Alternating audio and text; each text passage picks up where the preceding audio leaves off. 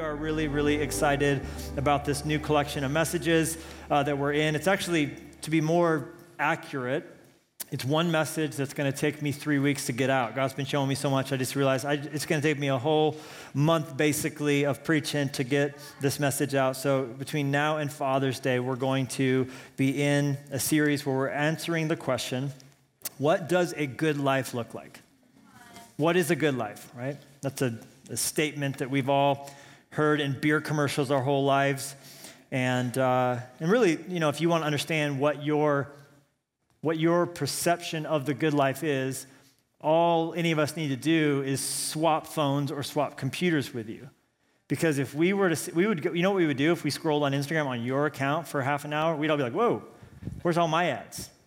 That's weird, because maybe none of the things that is being shown to you would appeal to me, and vice versa. Because, I know this isn't the anti-technology rant, Big Brother's listening, turn off Alexa because it's all freaky message, right? But it really is true that you'll be shown more of whatever you search for. Your YouTube homepage probably looks nothing like mine because we're all being curated. The algorithm tweaks based on whatever we're watching. And so if I were to look in your YouTube or you were to watch my Instagram feed, what we would all be getting to see is basically what the different advertising entities we think the good life looks like. Because that's an ad. An ad is you see a picture and something inside of you goes, that's the good life. They're trying to tell you, you could have the good life if you had this car. You could have the good life if you went on this trip. Smart people sit in rooms trying to figure out how to show us, how to change our mental model of what a good life looks like so that when we see it, we'll go, because just honest moment in church, who's ever bought something after you saw an advertisement? Who's ever bought something after, look, 12 people raised their hand. You've never bought something you saw advertised. Okay. I totally believe you. Everyone's like, not me, man. You can't, you're right? You can't, I'm not that weak-willed. Right. We see things and we all have activated the picture we carry around, the vision we carry around of what the good life looks like. And so we're all moving, spending, acquiring, deciding, traveling based on anything we can do to get us closer to the image of the picture that we have in our heads of what someone living the good life looks like. And I would go, wow, that's weird that they're showing that to you because that's not what maybe my picture of it looks like. And we're going to be asking this question, what is the secret to a good life? What should our picture be? And hopefully throughout these weeks, some of us will maybe tear up the picture we were holding on to, and God's going to swap it for something better. Micah chapter 6. Let me read to you these 8 verses. If you have a copy of the scriptures and you haven't found Micah by now, you're probably not going to make it. It says in verse 1, listen to what the Lord says. Stand up, plead your case before the mountains. Let the hills hear what you have to say. Hear, O mountains, the Lord's accusation. Listen, you everlasting foundations of the earth. For the Lord has a case against his people. He is lodging a charge against Israel. My people, what have I done to you? How have I burdened you? Answer me. I brought you up out of Egypt, and I redeemed you from the land of slavery. I sent Moses to lead you, also Aaron and Miriam. My people, remember what Balak, king of Moab, counseled, and what Balaam, son of Beor, answered. Remember your journey from Shittim to Gilgal, that you may know the righteous acts of the Lord. With what shall I come before the Lord and bow down before the exalted God? Shall I come before him with burnt offerings, with calves a year old? Will the Lord be pleased with thousands of rams, with 10,000s of rivers of oils?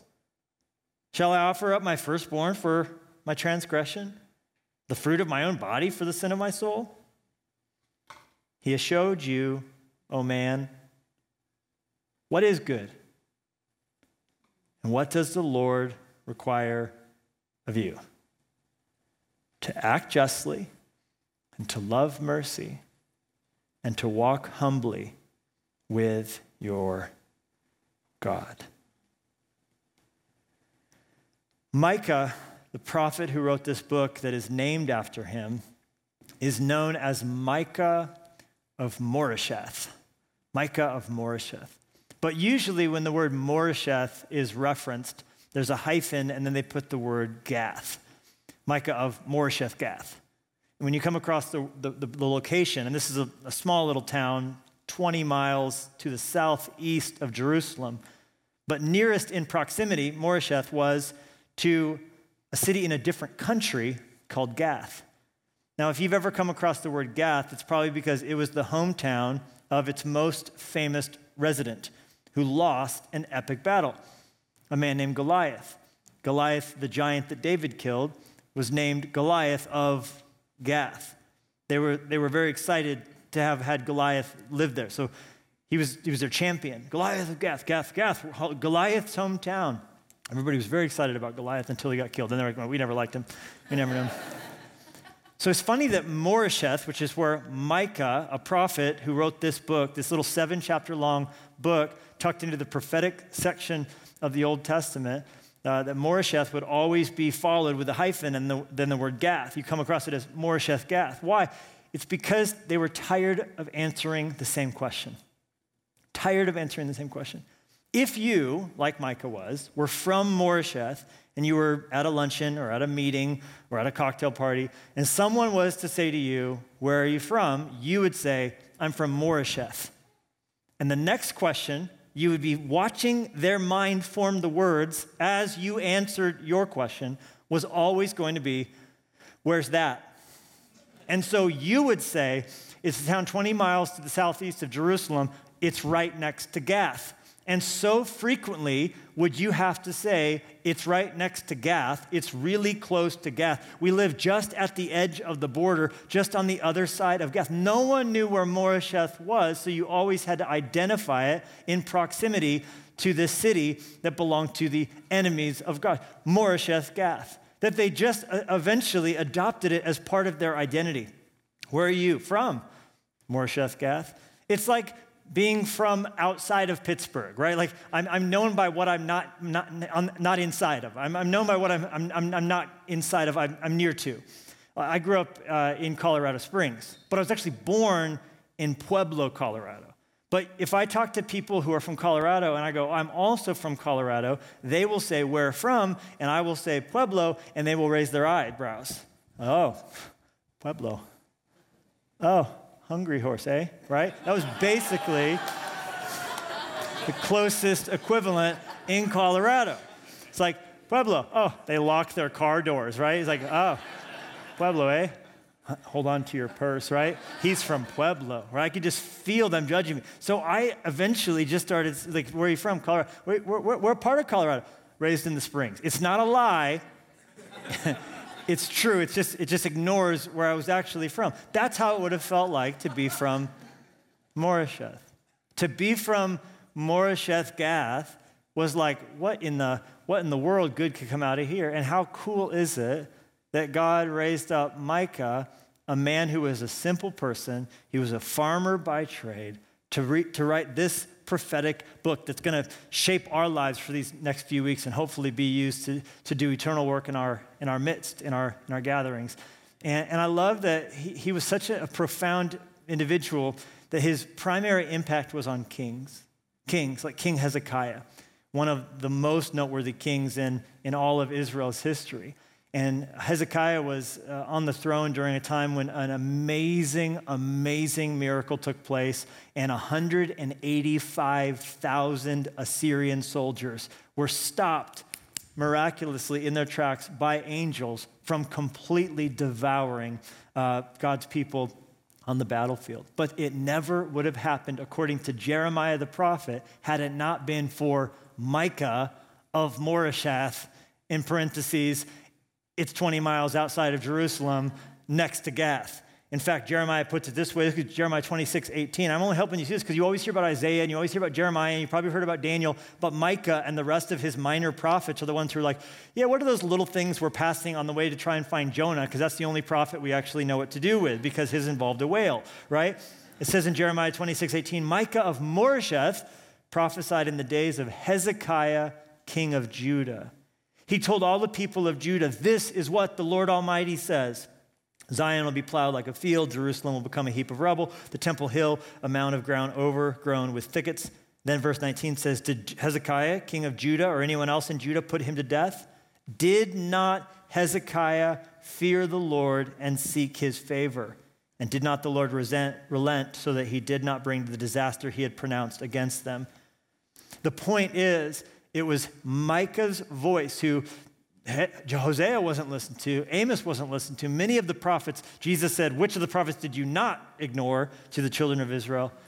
But Micah of Moresheth is one man who out of all the rest of them, we see God using his ministry and there's tangible results. And for 100 years, the Old Testament time of the Babylonian captivity was delayed by a century because of the difference this man made. My point is, before we even get into the sermon any further, just to tell you not to ever allow the scope of God's vision for your life to be determined by the smallness of your situation.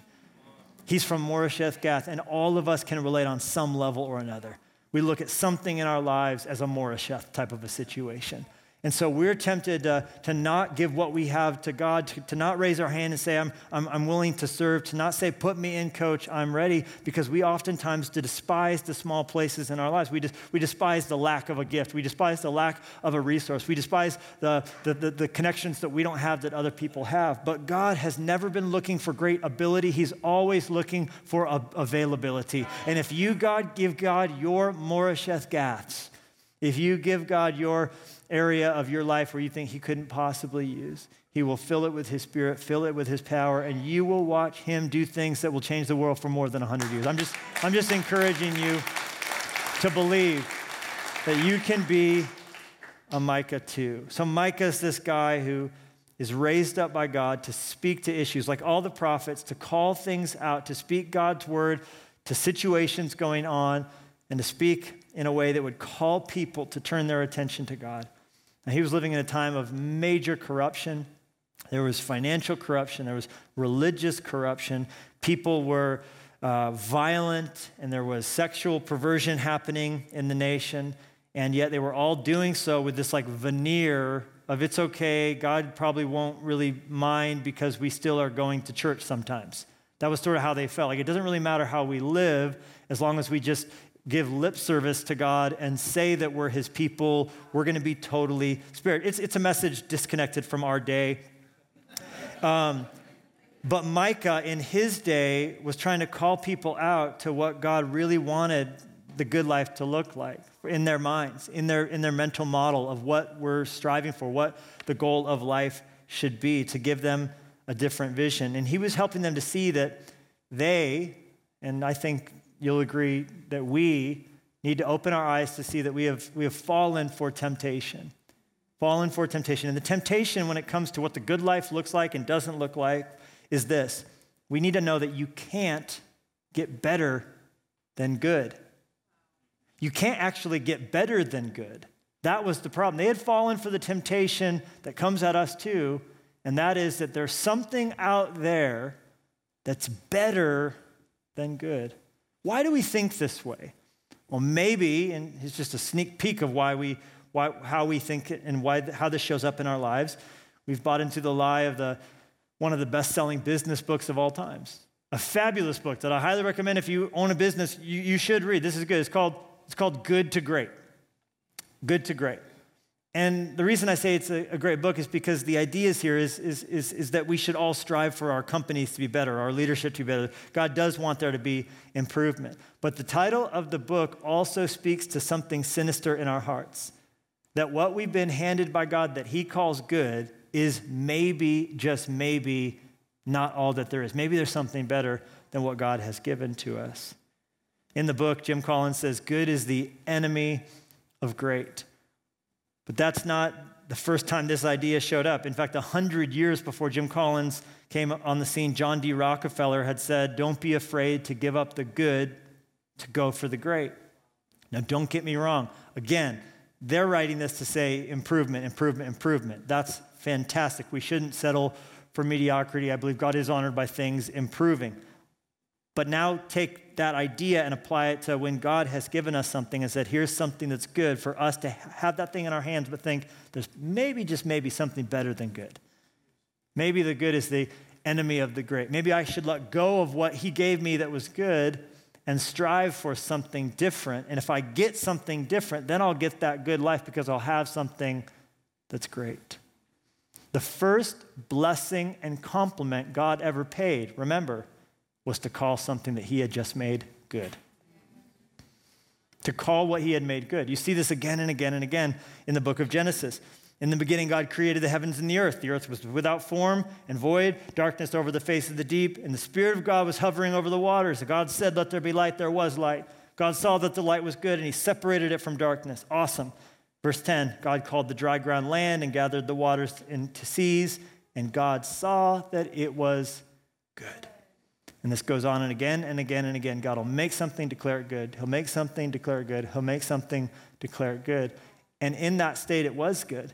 Because the definition of the Hebrew word tov or tub, which is used 32 times in the Old Testament, is full of prosperity. It's unstained. It's pleasant. It's beautiful. It's agreeable. And here's the kicker. It's the best. When God makes something good, it can't become great because good is best.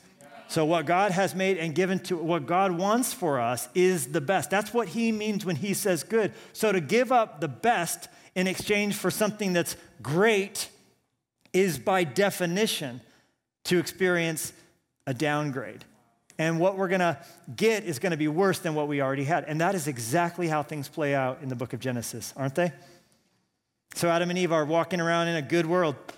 They're experiencing a good relationship with God. Their marriage, hey, naked and unashamed, sounds good, right?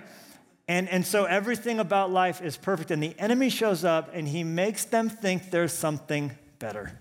He makes them think, oh, that iPhone, it sucks. There's a new one that's got a retina display. Well, this iPhone's pretty good, right?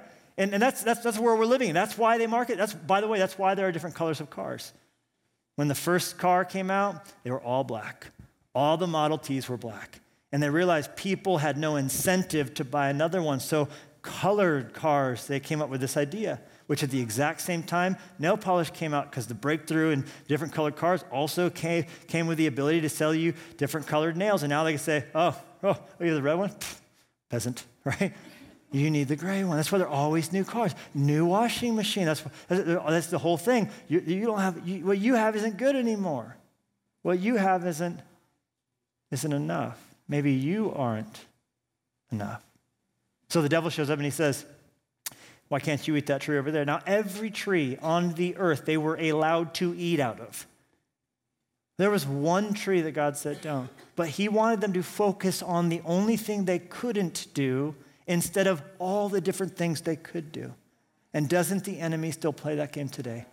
He will try and get you to focus on what you don't have, on what you can't do. He will try and get you to focus on what everybody else has and what everyone else can do instead of the only thing you can. It's where he wants you to live.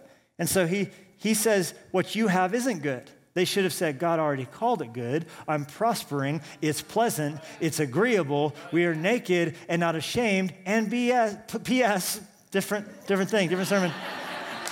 P.S., we don't take fruits from strangers around here, all right? We don't do that. But instead, they let the enemy get into their minds, and soon they gave up what was good for what was supposedly going to be great, the knowledge of good and evil. Oh, they got some knowledge of good and evil, all right. As evil came into their world and flooded and ruined what was originally good. The day you eat of it, you shall surely die. A death sentence. Why is there death in the world? We can look back to that moment. It's sin, which we can define as leaving what is good so we can go out into the world and get something that's great. That's the temptation. So what do when we have this dilemma? Now we're dead people. We're the dead people walking. What do? Well, oftentimes we turn to religion to try and fix it. I need to fix this. What am I going to do? I'm going to put fig leaves on. I'm going to make a tower that's top is in the sky.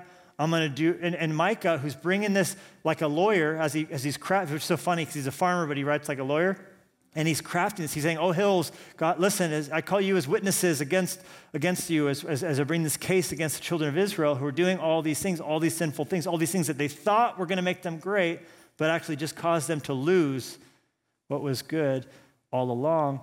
And so as he makes this case, he says all this that they have been doing, and he knows that they're going to object, that they're religious. So what does he do? He presents a fictitious hypothetical objection on their behalf because he's brilliant, and he's able to already check off the boxes that he knows they're going to resort to, which is A, that they're going to rush to religion to get their way out of this, which is why he presents this fictitious person saying, well, maybe we just need to give more to God. Maybe we just need to show up for church a little bit more.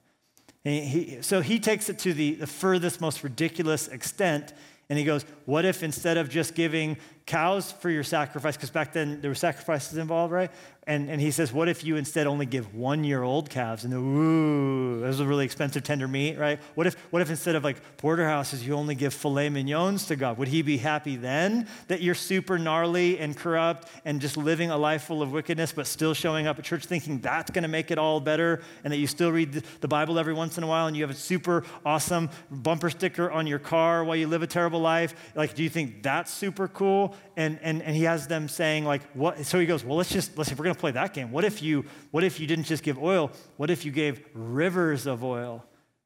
And everyone reading this is like, oh crap, that was my plan, man. My plan was just to like cover up like my evil life with like a religious heart.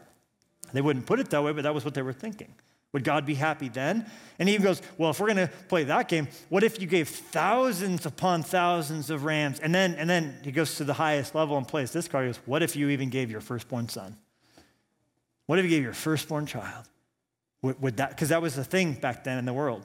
People actually practiced in different parts of that world, child sacrifice, like that will really appease God and make sure we get great farming. Like he goes, will that make, and of course, as Micah is saying all this, he's trying to show how ridiculous the prospect is.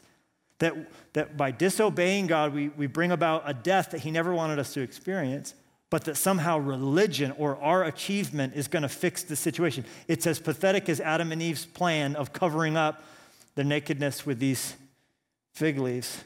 The point is, ladies and gentlemen, you can't spend your way out of debt. That's what Micah is saying here. You have a debt. The debt came from sin, and the debt is death. And no amount of spending in God's sight is going to make this situation better.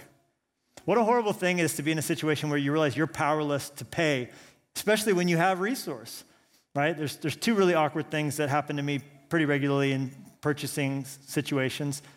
The first, and it's just always, I hate it when it happens, is when have you ever done this? Where you mistake someone in a store who's a customer, but you think they work there? And how awkward that moment is. Like, hey, can I get this in the medium? And they're like, I don't work here. Like how quick they are to be like, oh no, I don't work here. I am a shopper just like you are, right? And I'm so sorry, you're just wearing black and everyone in the store is also wearing black, my bad. And like that moment's so weird. But the other one is when you go to buy something and they tell you the two most horrendous words that in our whole language, cash only. I don't get it. I just don't understand it. It doesn't make any sense to me, right? I would rather carry around a pocket full of beads and like it just doesn't make any sense to me that we are still at a place with square readers and little things that anybody on God's green earth would still be sending me to spend $350 at an ATM machine. Can we just agree? It's 2021. Stop it, okay? Cash only pretty much needs to die. And here's the children of Israel. They've got thousands of rivers of oil, hypothetically. They've got all their firstborn son. They've got all these, and God's like, no. It's not cash only. It's righteousness only. Righteousness only. A lot of us have this mental model of if I can just, do enough good religious things, then God's going to be pleased with me. But Romans 3 says, as it is written, there is no one righteous, not even one. There is no one who understands, no one who seeks God. All have turned away. They've all become worthless. There is no one who does good, not even one. Romans 3:23, for all have sinned and fallen short of the glory of God. So, of course, Micah, who is in the head of his listener, knows, well, the next thing that people are going to think is, well, then I have to just actually clean up my life. I can't have a dirty life with just religion covering it up. So instead, I'm actually going to try and do some good things. And so he knows that from religion, the next thing that all of us go to is the good person thing. Well, I just have to actually just be a good person then. And a lot of people will forget religion then, because so many people are hypocrites, and they just use religion to cover up the fact that they're just jerks. And so I'm actually going to just forego religion and just focus on being a good person, which is why Micah 6:8 is one of the most misused verses in the Bible, where it's just quoted as some sort of a, here's what we actually should be doing mercy and loving justice and walking humbly. And I switched the first two things. It's doing justice and loving mercy and walking humbly. Those three things, if we can just do that, let's just fight injustice, and let's just make sure that we're being compassionate, and let's just make sure that we're loving each other. And that's what the Bible actually says. What does the Lord require of you? Do justly, love mercy, walk humbly. But that's exactly the opposite of what Micah was trying to achieve here. Because he's building this argument of how messed up all of us are. And he first knocks out the stool the leg of the stool we lean on, which is, just being religious. And what he's actually trying to do is knock out this other leg that's just I'll be a good person, and that should be enough for God at the end of the day. Because what he's trying to say is, well, if you're broken, what does God require of you? Well, just do justice and love mercy and walk humbly. Oh, okay. Except that none of us have done that. And try as we might, none of us are capable of actually doing that. There was a man who came to Jesus who had spent his entire life trying to be a good person. And he said, "Teacher, what must I do to inherit eternal life?" And Jesus said, "What do you think?" And he said, "Well, I should probably love God with all my heart and love every person, my neighbor, like I love me." And Jesus, in hearing him summarize the sweeping statements of the Old Testament so well, said, "Perfect. Do that, and you'll be fine." You see the point I'm making? A man who had tried his entire life to be a good person says, well, we should all just try and be good people. And Jesus said, awesome. If you're capable of doing that, do it, and you'll be fine. Insinuating you're not a good person. You haven't achieved what you've sought to do. You are incapable of being a good person all the time. Why? Because we are all sinners. And we've all sinned. And none of us have been a perfect neighbor all the time. None of us have sought justice and loved mercy and walked humbly, perfectly. And none of us will.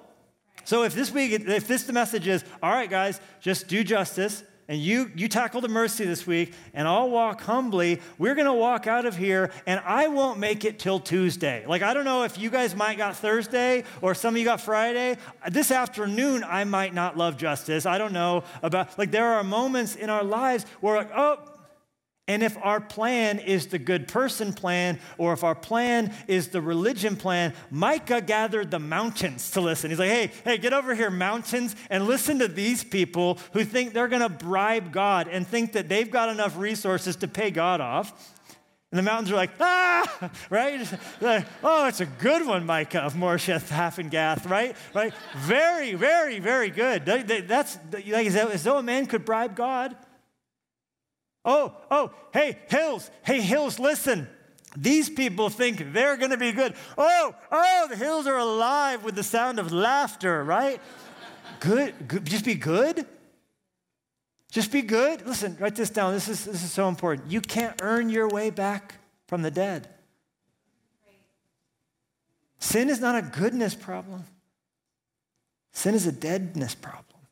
Because the wages of sin isn't badness. The wages of sin is death. That's what God said. The day you eat of it, you shall surely die. So deadness crept into our souls and our bodies. And if our bodies die with our souls still dead, that is to remain dead forever. And that is what the Bible teaches as the idea of hell. It's remaining perpetually dead and disconnected from God. Whom to know is to know goodness. Whom to walk with is to experience the goodness of life. And so Micah is not bringing us a lot of good news here. But what I've discovered is that you can't discover or experience the power of good news until you understand the reality of bad news. And so while he presents the problem, he more than is aware of the way our hearts would sink thinking about all of this. You can't spend your way out of debt. You can't earn your way back to life. So what do we have? We have the inescapable reality that you can't have a good life without a good shepherd. That's the only way.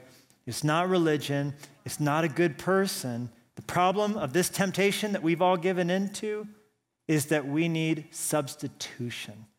And substitution is what happens when a teacher is sick and they cannot show up to teach their class. Someone else who that is their job steps in and is a substitute. Why am I here, class? I'm here because your teacher couldn't. So I am here on their behalf. And a substitute is the only way that we can experience the good life. And what we're going to experience in these weeks is to discover the power and the joy and what our lives can look like if we have a good shepherd. And that's what Micah presents as the solution to the problem, a substitute. If death is the problem, guess what? John chapter 10, verse 11 says, the good shepherd lays his life down for the sheep. He was willing to die for you. That's what the cross is all about. That's the big deal with the death of Jesus. That's why the idea, well, can't we just try and love God and experience the power of beauty and creation? Well, no, because the Bible says you're dead on the inside, so someone had to die or God's not just. And so that death was what he paid for so that you could be reconnected with him and go back from my twisted version of great back to his original plan for good. This simple beauty of walking with God, of experiencing that prosperity, of knowing that pleasant, agreeable quality of everything's as it was designed to be, as he originally intended it to be. The point is, and where I'm trying to get you to look at it differently, is that goodness in this paradigm becomes an end, not the means. Goodness becomes an end, not the means. It's an outcome and not your marching orders. It's the result and not the recipe. So to think that our religious accomplishments or our being just a good person and being a good human to our fellow man, that somehow covers up any deficiency inside of us, that's putting goodness as the means. If I do this, I get to that. But God, as the substitute, steps in and says, I'm willing to die for you. I'm the good shepherd, and I'm willing to die for you and pay everything that was owed for your transgression. Then following him, believing in him, doing nothing in this equation, which is why people don't like it, because we don't get to feel like we accomplished anything. We don't get to feel a sense of pride in it. All we get is the humiliation of saying, I have a problem I can't solve. Will you do something? Which is the perfect place to be, which is walking humbly with the Lord. And when you're experiencing that, goodness then doesn't become a means, it's the end, or it's the outcome of you following your good shepherd. Or as the good shepherd puts it, as we follow him, or as the good sheep put it, surely goodness and mercy will what? Outcome. It's not what I'm trying to do to get to something great. It's following someone great and something great following me. Goodness becomes the wake that the ship of your life leaves as you let the good shepherd lead. And so what we're going to discuss in the next 2 weeks is doing justice and loving mercy and walking humbly as a part of the wake that comes out of our life as we follow the one who's a good shepherd. Because Micah of Moresheth Gath is not the only person to have been born from a small town to come up in the book of Micah. In fact, one of the most famous verses in the entirety of the book of Micah, one that you have heard before, I guarantee you probably didn't even know you know a verse from the book of Micah besides 6:8. And it's this, Micah 4, verse 2. But you, he prophesied, Bethlehem Ephrata. Because Micah's message can be summarized in 2 words, the gloom and the glory. The gloom is man's problem, the glory is what God does about it. And the glory of Micah that he points us to in the midst of our gloom is, but you, Bethlehem, prophesying over this tiny little hamlet outside of the city of Jerusalem once again, though you are small among the clans of Judah, out of you will come for me one who will rule over Israel, whose origins are from of old, from ancient times. Who is this one who will be born in Pueblo, in Bethlehem? Who is this one who was born in this tiny little city that he, verse 4, will stand and shepherd the flock of the Lord in the strength of God, in the majesty of the name of the Lord his God. They will live securely, for his greatness will reach to the ends of the earth. And notice this, he will be their peace. When the Assyrians invade our land and march through our fortresses, he will raise. You see, the point is, Micah's trying to say, don't try and just flex your own power and be good enough and do that. That's not the image. All that leads to is heartache and disaster. But follow the good shepherd and you watch as these beautiful things flow out of you. I want to end our time together by talking about a light bulb. Because I believe as we follow the good shepherd, one of the things we're going to experience is his light to see life with. His light to see a vision of a good life that looks different than the one that's being advertised to you. Because the end of that is a life of regret. The end of chasing more, the end of chasing stuff, the end of chasing significance through accomplishments. That is a deathbed with regret looking back. But you deny yourself, you take up your cross, you follow Jesus. You, in losing your life, will find it. And a life spent following the Good Shepherd, you will get to the end of your life and you will look back and regret nothing. There's a light bulb in Livermore, California. It looks a little bit like this. This is how I screenshotted it this morning. You can see on the bottom, it's dated early this morning, and from all the tabs in my Safari browser, you can see inside the mind of a crazy person. But this is a live screenshot of a live webcam that updates every 30 seconds. And you're like, why on earth would a dedicated webcam run on a random, it's cool in a vibey sort of way, this incandescent, like old school light bulb, like, ooh, but they don't know about LED, right? But there's a day and night, people go in to see this light bulb. The reason is that this light bulb has been continuously burning since 1901.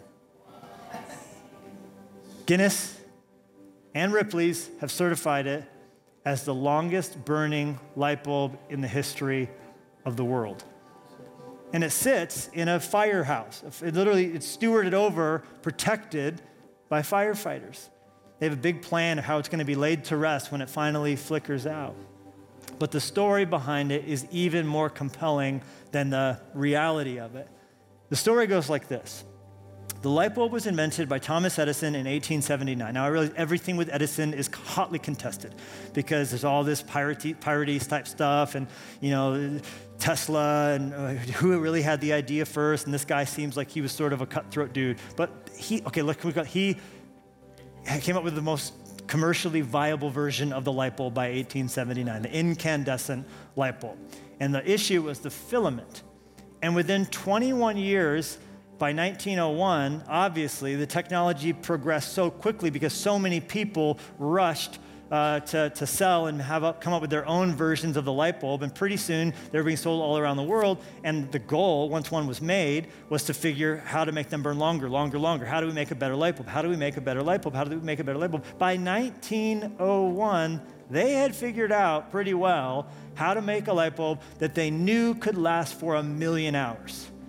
In 2015, that light bulb from Livermore crossed the 1,000,000 hour mark of burning. So the technology factor was there.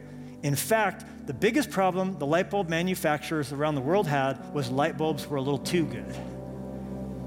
They were so good that everyone's going to have a light bulb for every socket and never buy another light bulb again. Now the bottom line was an issue. And so a meeting was convened in 1924 in the city of Geneva, Switzerland, and the heads of every major light bulb manufacturer on earth were in attendance. And they came together and they said, we all need to agree to make an inferior light bulb. The only question on the table today is, will we all agree to use the exact same socket so it all fits into the same screw socket? And how many hours should we build it to where it's a ticking time bomb and it burns out at a certain point? And as a result of that meeting, the number was arrived at of 1,000 hours, which is why you have seen your whole life light bulbs that say 1,000 hours as though that's some sort of a big mark of achievement. Wow, we have light bulbs that can last 1,000 hours, when in 1901, they had figured out how to make them last 1,000,000 hours. The only reason they started fizzling out at 1,000 hours was because this group, or as they became known as the Phoebus Cartel, invented something called planned obsolescence, where what we make is gonna have a self-destruct in it, otherwise no one's ever gonna buy another one. And it's happened in washing machines, in vehicles. How many of you have found something magically stops working right as the warranty expires? Welcome to the world of planned obsolescence. And so the light bulb burns on in Livermore, California. A bulb that has been burning bright for more than 1,000,000 hours. A light that is burning bright for more than 120 years. Because, ladies and gentlemen, we don't need to run around chasing things that are great and greater and greatest. We've been given something that is good. And that good thing is only offered by the nail-scarred hands of Jesus Christ. He invites you to live a life that is good. And so, Father, we trust that you who do all things well, you want us to experience a life full of abundance, of milk and honey. It's so interesting that milk and honey are just about the only two things that a human can eat that don't involve death. Plants have to die before we eat them. Animals have to die before we eat them. But milk and honey, we can be sustained on things that nothing dies as we eat it. Thank you that you're calling us to a life where nothing has to die because someone already did, and his name is Jesus. Thank you, God, that we don't need to give our firstborn son or firstborn daughter. You already did that. You gave your child for us so that we can experience a life where there's no longer death, but a life of abundance. Thank you for offering us something that is good. And I pray the enemy would never successfully get us to trade for what you already died for us to have. That's so much better than anything that's else out there that's so-called great. If as we're praying, if some part of this message has touched your heart, and you would just want to respond to God and just acknowledge what he's speaking to you personally, secretly, individually, could I ask that you would just let him know that by raising up a hand? All across our church, you're just saying, Jesus, I hear you. I'm listening. I'm your child. I love you. I want the milk and honey that you offer me. I want your abundance. I want that prosperity. Sometimes the improvement's not better than the original. And we want you, Jesus. You can put your hands down. I want to give a moment in time for anybody who's here and you've never yet said yes, giving your life to Jesus. You've never invited him to be your Lord and Savior. He's not your good shepherd today. Everyone has a shepherd. Something leads and guides them. Everyone has some vision of the good life they're chasing. But if you would today want to invite Jesus to be a part of your story, to follow him as a part of his flock, I want to give you space to make that decision. What does it take? It doesn't take thousands of rivers of oil. It doesn't take rams. It doesn't take one-year-old calves or you being a good person. It takes you admitting that you haven't been, but that he is enough for you. That he did it all gladly. He wasn't kicking and screaming. It was for the joy that was set before him that he endured the cross, despising its shame, because you were on his mind. Your sin was so bad that Jesus had to die. But you were so loved that he was glad to die. That's the gospel. That's our hope. That's what we can stand on. And I invite you to confess that, to believe that, and to let that spark a flame of revival inside of your soul as he brings you from death to life, out of your sins and trespasses, out of the casket of your selfishness, and into a life of abundance and joy and willing sacrifices, you watch goodness and mercy stream out of the wake of your soul, of your life. With heads bowed and eyes closed, if you're ready to say yes to Jesus, Church Online, every location from Portland, Oregon, to Helena, Montana, to Billings and Salt Lake City, and everywhere around the world as this message is heard, from a Kalispell, as you and your sense of humor take small things but use them to do great things. And we tremble at the reality that this is being broadcast out to countries all around the world, but we believe Jesus is speaking to individuals through it. Say this prayer with me, out loud, but believe it in your heart, and I believe that you will experience what the Bible calls being born again. Church family, pray it with us for the support of those making this decision, remembering there was a day when you made this decision. What a joy it is to watch a couple say their wedding vows. That's what it's like every time we get to pray along with people making this decision. It stirs up our love again. It stirs up our affection again. Dear God, I know that I'm a sinner. I can't fix myself. I'm not a good person, but you're a good shepherd. And you gave your life for me and rose from the dead. At this moment, I turn from my sins. I turn to you in faith. Please come into my heart. Fill it with your life. Thank you. In Jesus' name.